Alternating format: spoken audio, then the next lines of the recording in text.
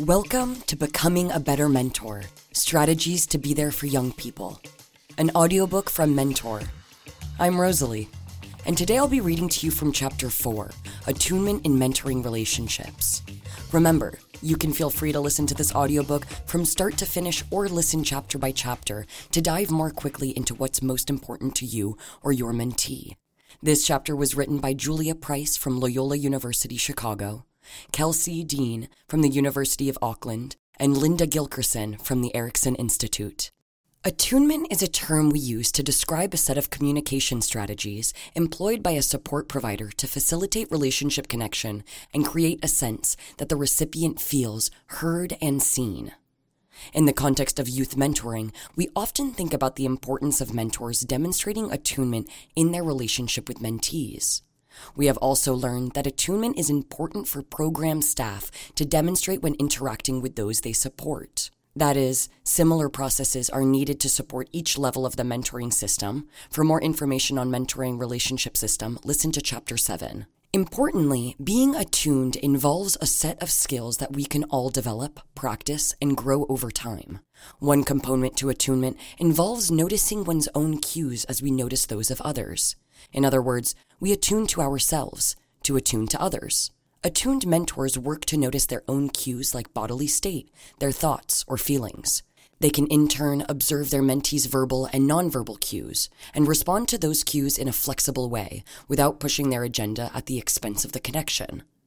The process of attunement involves an intentional focus on building a relationship and on prioritizing the mentee's needs and preferences alongside one's own in order to meet the mentee where they are.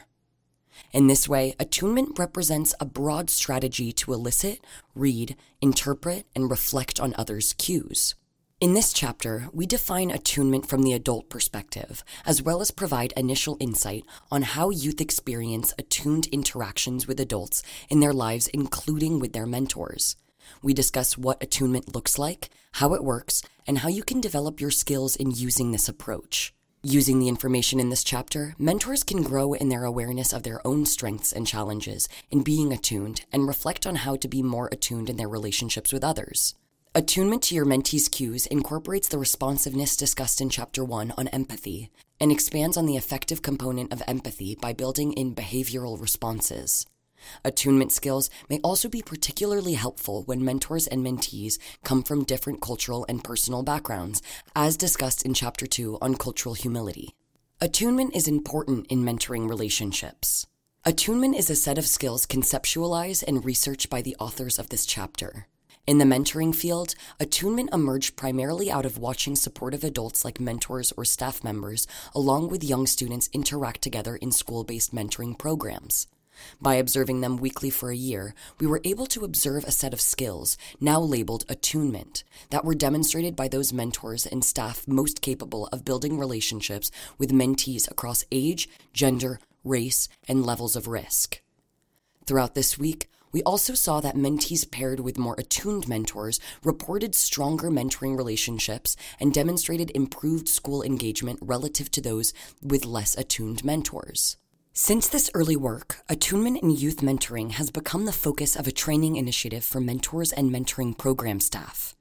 The training uses the mentoring FAN, which stands for Facilitating Attuned Interactions, which is an approach originally developed to support home visitors who support parents with new babies by Professor Gilkerson and her team at the Erickson Institute. Research on this training has demonstrated that it can help mentors and mentoring program staff improve critical attunement skills such as expressed empathy and increase their confidence and satisfaction in their role. Youth who experience attuned relationships with adults describe themselves as feeling known and feeling seen by these adults and feeling accepted for who they are. The theory underlying attunement suggests that meeting young people where they are in terms of their development, life experiences, personal wisdom, and worldview facilitates collaboration and capacity building for mentees. As mentors read mentee cues and meet them where they are, they share ideas in decision-making, devoting intentional effort to hearing ideas from the mentee and building on them together. Attunement requires empathy, like flexible responding or perspective taking, and suggests actions that build upon empathic skills. Empathizing with your mentee allows you to read cues, and attunement allows you to respond in a way that keeps pace with your mentee's dynamic preferences and needs. You can also identify places where and when you can challenge your mentee in ways that do not jeopardize but rather strengthen your connection. Feedback on attunement from adolescents and emerging adults affirms its value and suggests important components. In ongoing work by the authors of this chapter, we are interviewing young people and learning how they experience and describe attunement in their own words.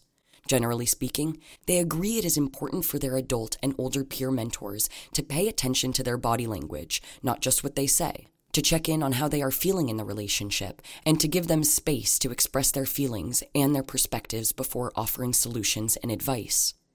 They want mentors to validate their feelings, explore their own ideas and solutions, and respect the expertise they have about their own lives. At the same time, some express resistance in engaging in mentoring sessions that feel too much like therapy. They acknowledge that mentors occupy a unique and special role, one that requires a bit of a balancing act.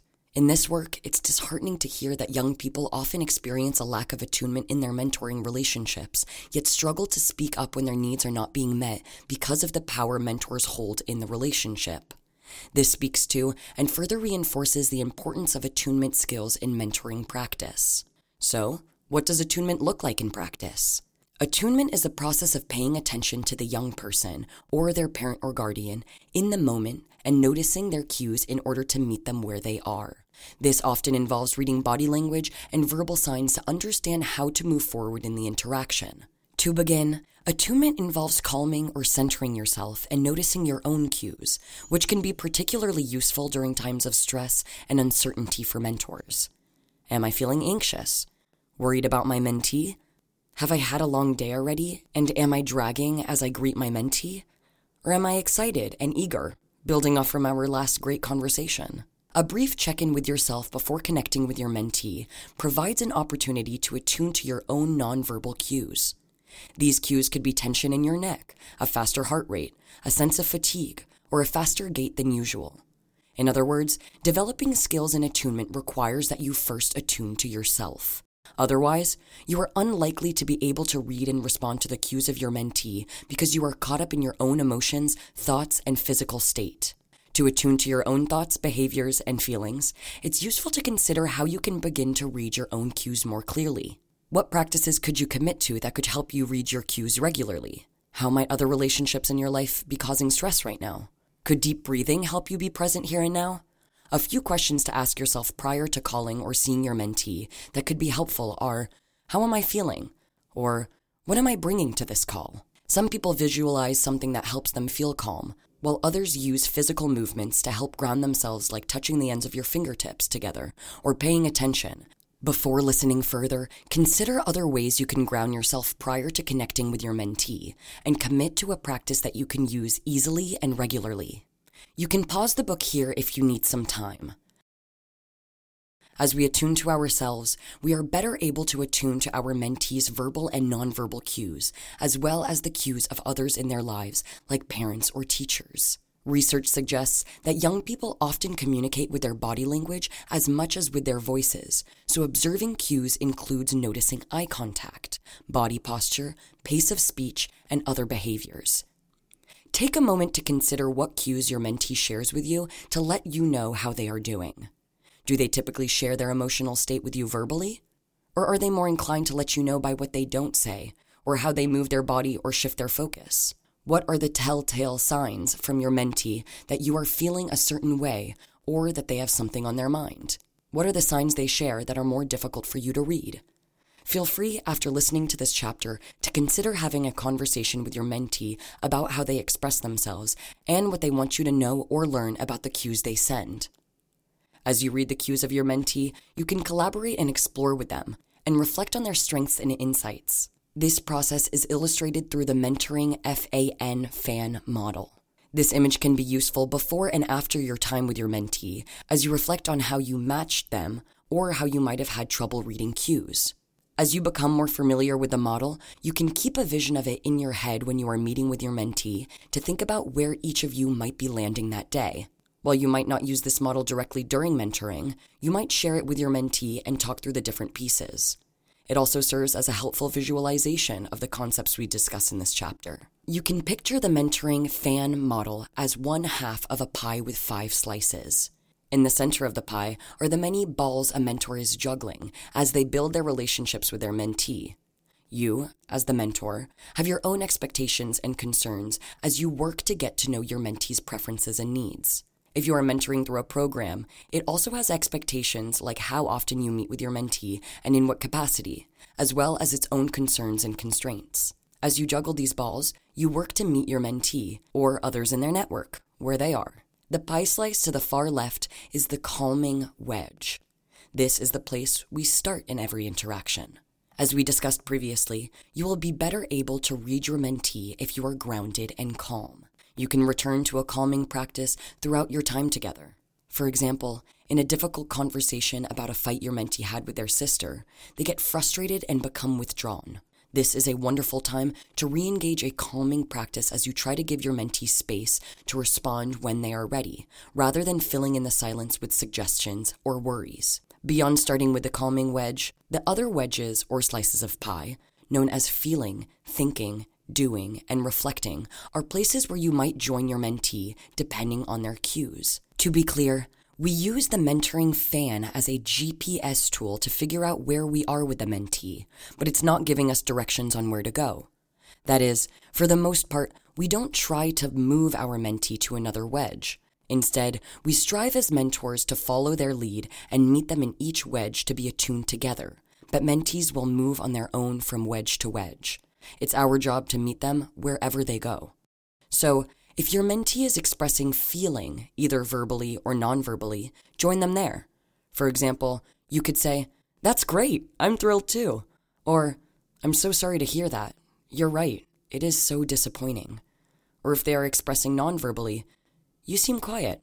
What's up?" Do not skim over the feeling in order to problem solve or act. Instead, stay in the feeling wedge until your mentee demonstrates they are ready to problem solve. For example, if they ask you what you think. It's also possible your mentee will simply move onto a different wedge on their own and you can follow. Similarly, if your mentee is problem solving about a conflict with a friend or an upcoming tryout for a team, share ideas together, perhaps by asking them what they think rather than offering your advice all at once. In the thinking wedge, it is often helpful to build off your mentee's wisdom and ideas so that the solution you two identify is informed by their experience. If you meet your mentee during a game of basketball, but you are concerned about their grades, hold off on raising the topic of their grades until the game is completed. Then, look for openings to talk about their grades instead of redirecting their interest to meet your needs. For example, you could say, "I see you're playing, but I wanted to talk about your grades first." In this example, while a conversation about grades is likely an important one, your mentee might join you there more openly if you first engage in their activity and offer them a say in when they might be ready to talk about their grades. You may want to listen to Chapter 11, which offers a number of strategies to start these types of conversations and invoke change talk in effective ways while in the middle of doing activities. Meeting your mentee in the reflecting wedge takes place when they are taking stock or considering an experience, or when they are having an aha moment, or insight like, "I just realized I haven't called my mom because I'm afraid of what I might hear." When your mentee is in the reflecting wedge, it's time to glow with them in moments of accomplishment by saying things like, "That is such great news. I'm proud of you. That took a lot of courage." Or reflect back on what you see them doing well. This is an opportunity to pause, perhaps take stock in your time with your mentee prior to parting ways for the day. When using the mentoring fan approach, a set of questions called the arc of engagement can be used to help you stay attuned and let you know when you are not tracking accurately. These arc questions are often useful when meeting your mentee in certain wedges like the calming, feeling, thinking, or doing wedges. The calming wedge question is, "How am I doing?" You can ask this as you attune your feeling prior to connecting with your mentee. The feeling wedge question of, "What has the day, or the period of time since you last saw them, been like for you so far?" is helpful to ask towards the beginning of your time together. You can modify this question if you'd like. The key is to make it reflective and personalized. Make sure you include the "for you" part. This question facilitates sharing and connection and can help your mentee feel seen. Towards the middle of your time together, you might ask the question, "Are we getting to what you wanted to talk about today?" Or, "Anything else on your mind?" These can be asked when your mentee is in the thinking wedge. This question allows you to share power with your mentee and gives them another opportunity to identify or remind you what is most important to them. The reflection wedge question of, "What stands out from our time together?" or "What are you taking away from our time together?" is a wonderful way to reflect together, often towards the end of your shared time. You can initiate this on your own by sharing what stands out for you, by using this as a chance to praise your mentee and highlight something positive you noticed during your shared time. These ARC questions can help provide structure for time with your mentee. They can be adapted to fit your style and approach. Just try to maintain the function and spirit of the questions as you make them your own. As we partner with our mentee, sharing our wisdom as needed while drawing on theirs, we help them feel seen and heard. Using the mentoring fan model and incorporating the ARC questions is preferred for a more prescriptive approach that is mentor-led and focused on the mentor's goals or the program's rather than the young person's. Attunement can result in longer reflective capacity, stronger relationships, and increased confidence in one's role as a mentor. Attunement can help build relationships for young people across all ages and stages of development, although it may take shape differently with older youth.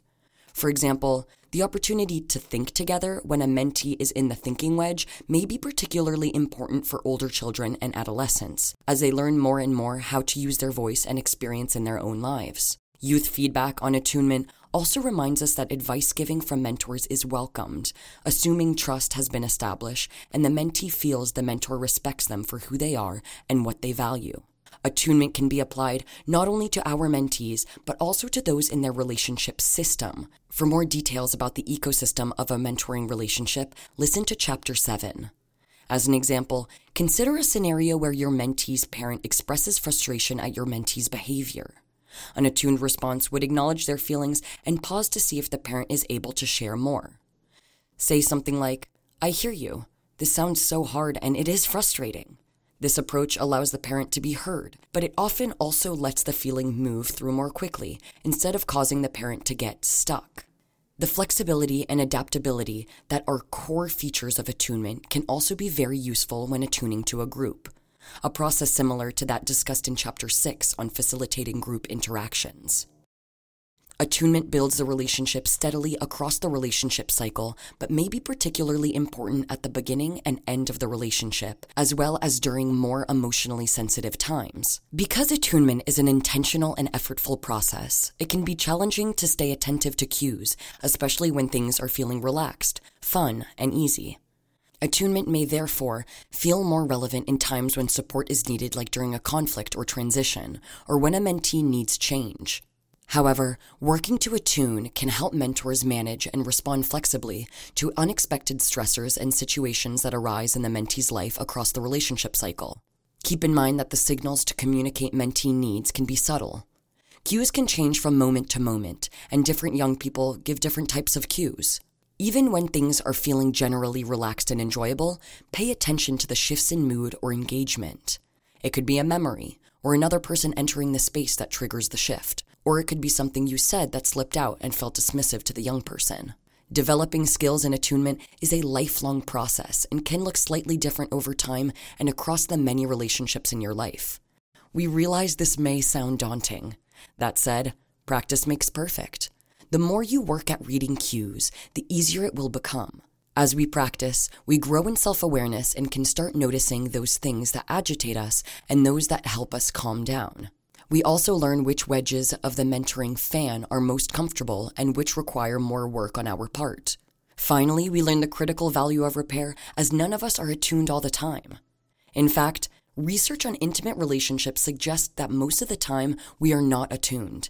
In those instances, attunement involves acknowledging the misstep by saying, "I got ahead of you there and was distracted. Can we try that again?" And rebuilding. This process of repair strengthens your relationship and builds capacity for yourself and your mentee. Attunement requires particular effort when verbal and nonverbal cues are informed by significant cultural differences. For example, in some cultures, eye contact is seen as a sign of respect, and in others, it is seen as a sign of disrespect. Similarly, some families speak at high volume, regardless of content being shared, while other families speak quietly, whether angry or calm. Some cultures regard sharing ideas with an adult as collaborative and generative, while others expect the young person to primarily receive and implement adult ideas. The cultural humility useful in learning about and working with these differences is discussed well in Chapter 2. As you move forward with your mentee, make sure to consider how cultural background might inform how you read your mentee's cues. Here are a few of my tips and final thoughts. The following tips can help you develop your practice and attunement skills with your mentee. Number 1, attend to your own stress level so you can be open and approach the relationship with curiosity more than authority. Number 2, make sure to regulate and calm yourself as much as possible. This facilitates connection with your mentee and helps you have empathy for them as you develop ideas and build solutions together. Number 3, get to know your own strengths and weaknesses in your use of the mentoring fan. Are you comfortable talking about feelings? Are you a doer? Is reflecting hard for you? These insights can help you assess your comfort zones and areas of competence as a starting point for growth. Number 4, give the ARC questions a try during your time with your mentee and practice them enough so you can make them your own. They may feel awkward at first, but mentors have shared with us that they help them connect with their mentee as well as provide a safe and trustworthy rhythm for their time together. Number 5, if you are part of a mentoring program, make sure to seek support from a program staff member or supervisor to discuss your self-identified weaknesses and ways to build your capacity in this area. Number 6, avoid a therapeutic approach. Your mentee may experience this as confining or overly formal. But finally, and most important, don't give up as you work to develop attunement skills. It's a slow but steady process, and when you misstep, as we all do, don't hesitate to repair and acknowledge what you have missed. Developing these skills is a worthwhile investment that can strengthen not only your relationship with your mentee, but also other important relationships across your life. This concludes Chapter 4 of Becoming a Better Mentor, Strategies to Be There for Young People. This chapter was read by me, Rosalie Neal. Additional reading and resources referenced in this chapter can be found in the episode notes. To learn more about becoming a mentor, please listen to the next chapter of this book. Becoming a Better Mentor, Strategies to Be There for Young People was edited by Dr. Carla Herrera and Michael Geringer. This content is published by Mentor, and any reproduction or adaptation of the content should cite Mentor as the source. This audiobook was produced in 2022 by Gusto, a Matter company. To learn more about the work of Mentor and to find out about mentoring opportunities near you, visit our website mentoring.org. You can also find a PDF version of this book and videos for each chapter on our website under the Resource Library tab. Special thanks to the authors who contributed to this chapter: Julia Price from Loyola University Chicago, Kelsey Dean from University of Auckland, and Linda Gilkerson from Erickson Institute, as well as the other authors that contributed to this book.